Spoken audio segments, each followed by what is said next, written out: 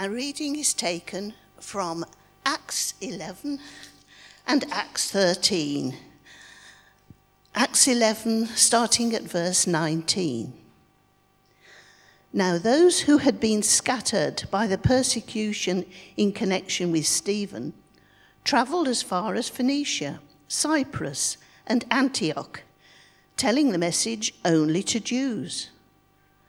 Some of them, however, men from Cyprus and Cyrene, went to Antioch and began to speak to Greeks also, telling them the good news about the Lord Jesus.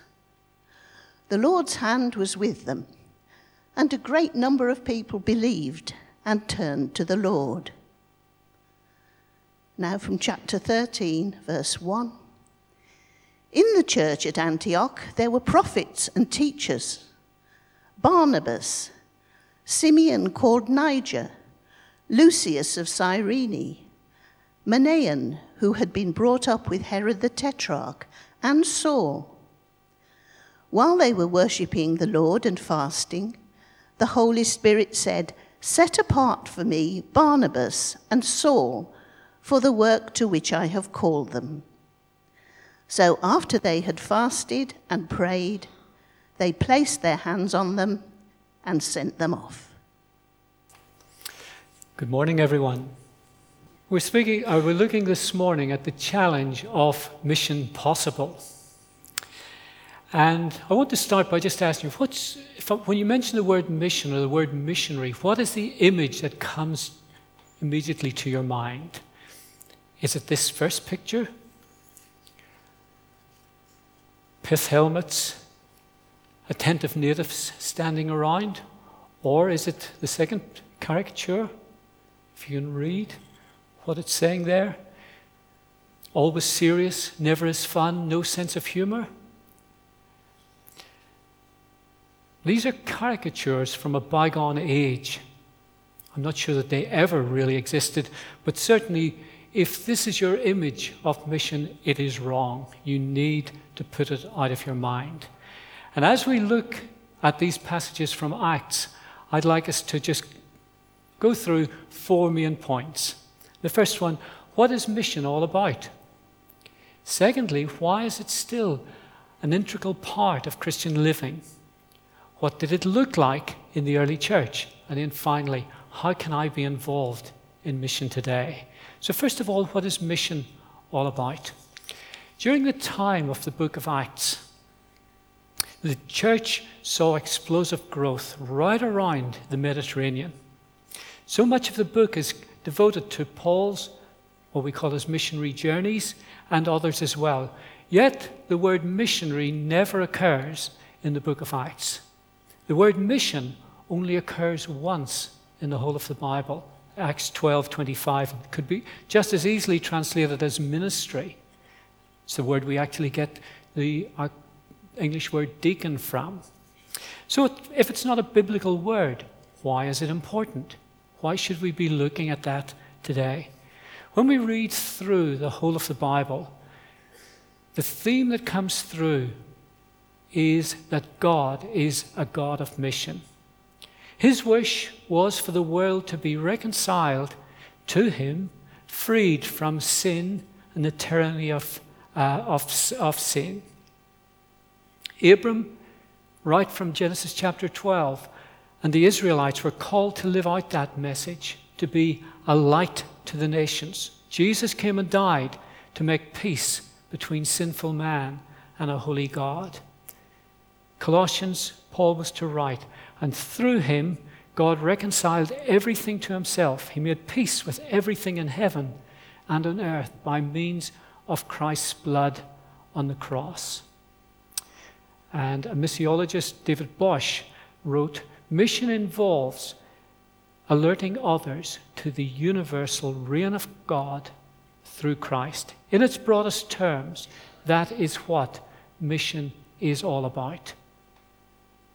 Alerting others to the universal reign of Christ, of God through Christ. So why is it still an integral part of Christian living? It's God's plan for the world, but have we any part to play?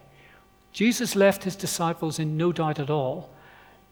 His final words to them can be summed up with 3 excerpts from those passages.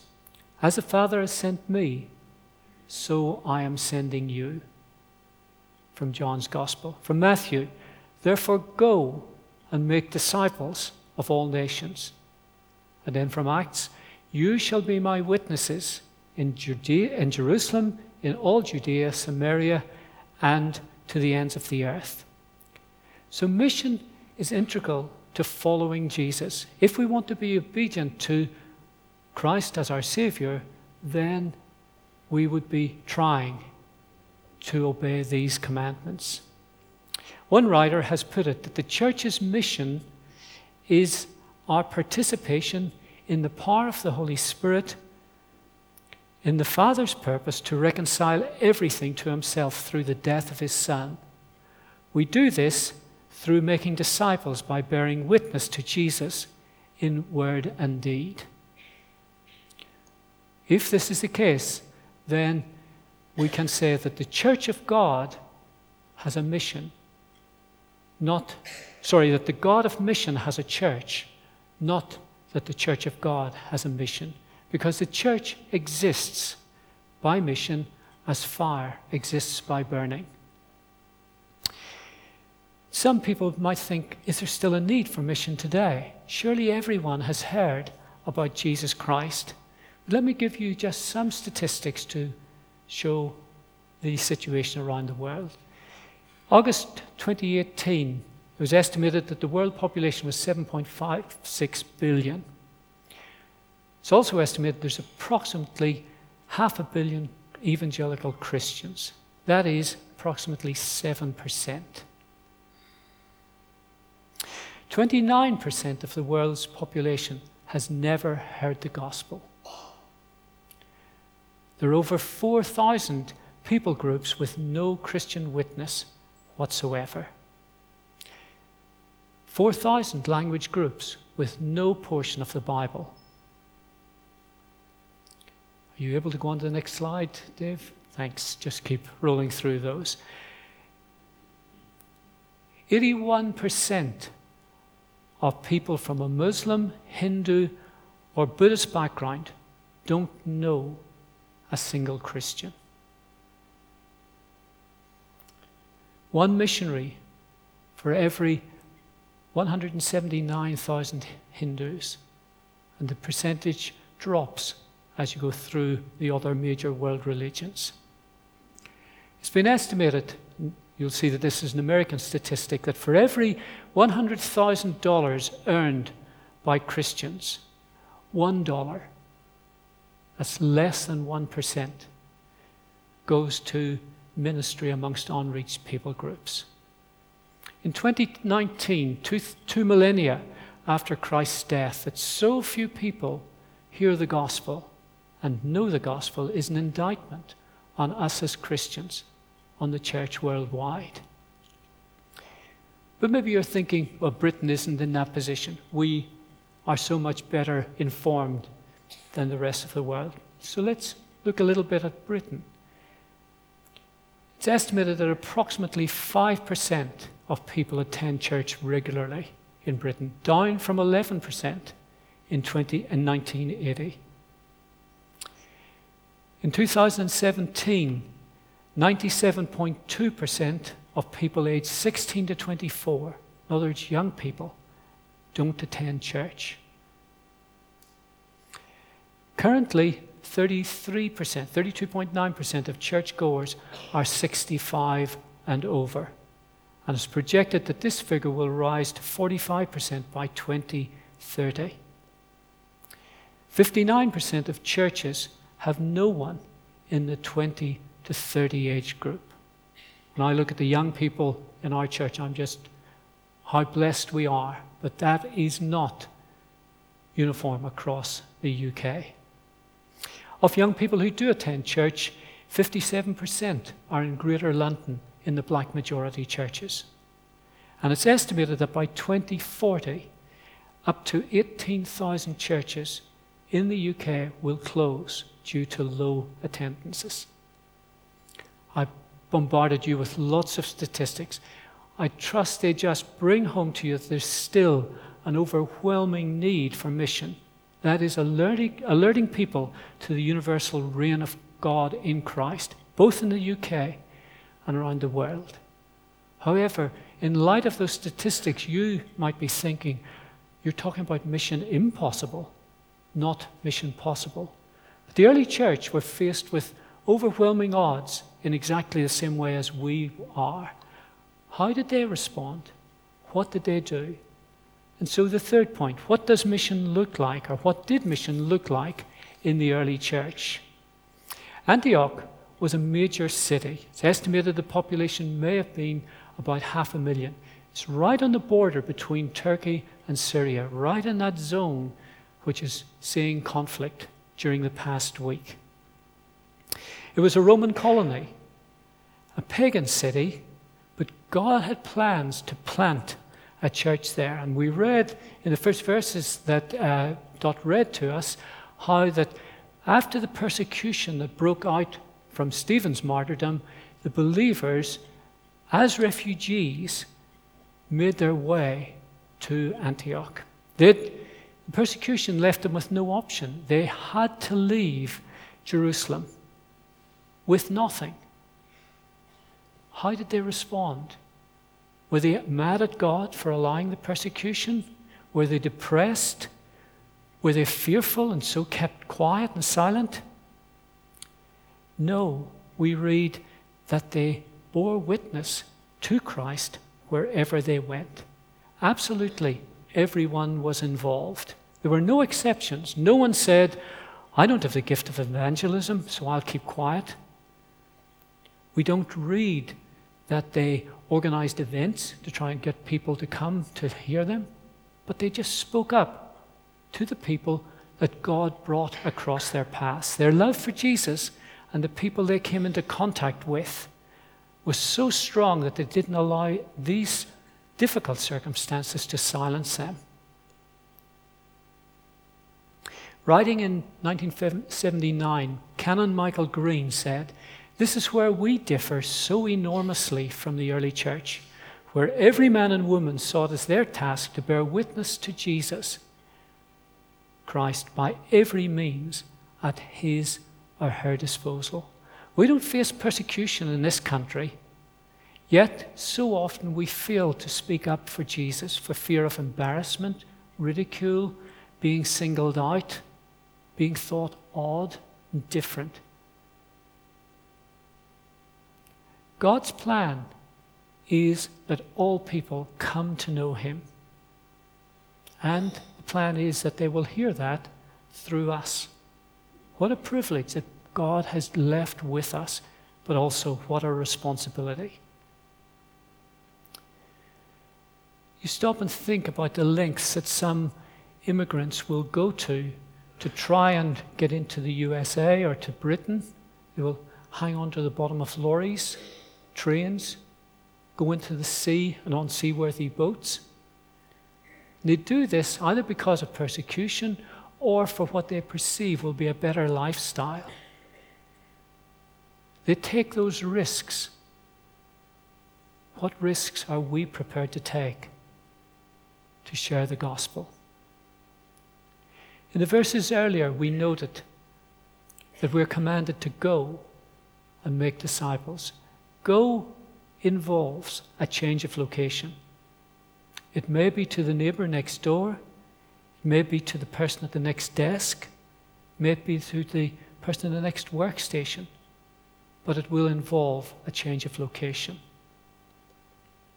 In Acts, we read, "You shall be my witnesses," not if you think it's a good idea or if you feel like it.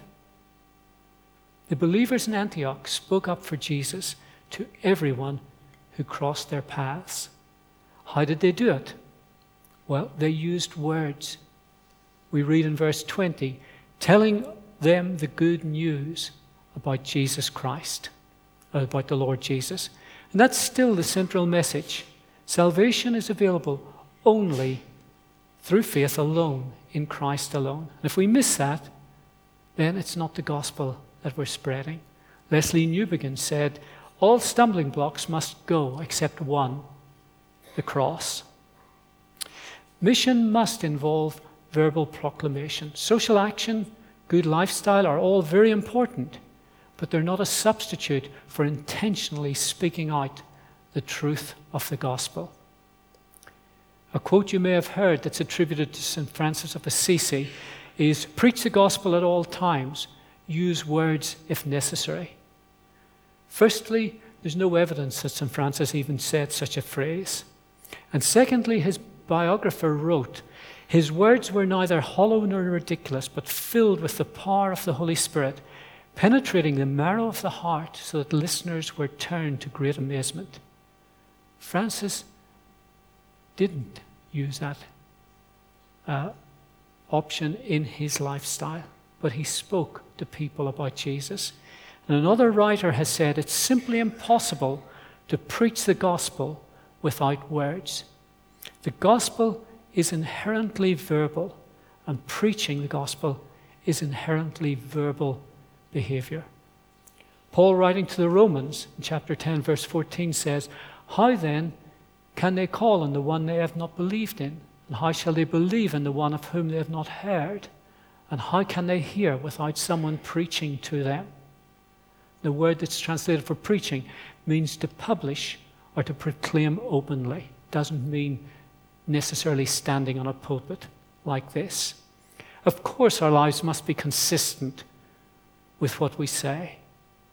Nothing discredits the gospel more than a hypocritical lifestyle. But thinking that a verbal explanation of the gospel is unnecessary is actually a cop-out. I've heard the expression, sometimes silence in such circumstances is not golden, it's plain yellow. And I apply that to myself as well as anyone else. So thirdly, mission in the early church. The young believers took risks for the gospel.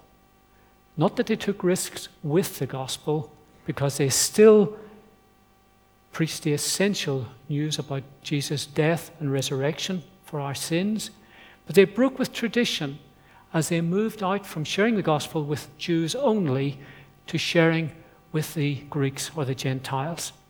Presumably after news of Peter's encounter with Cornelius began to filter through.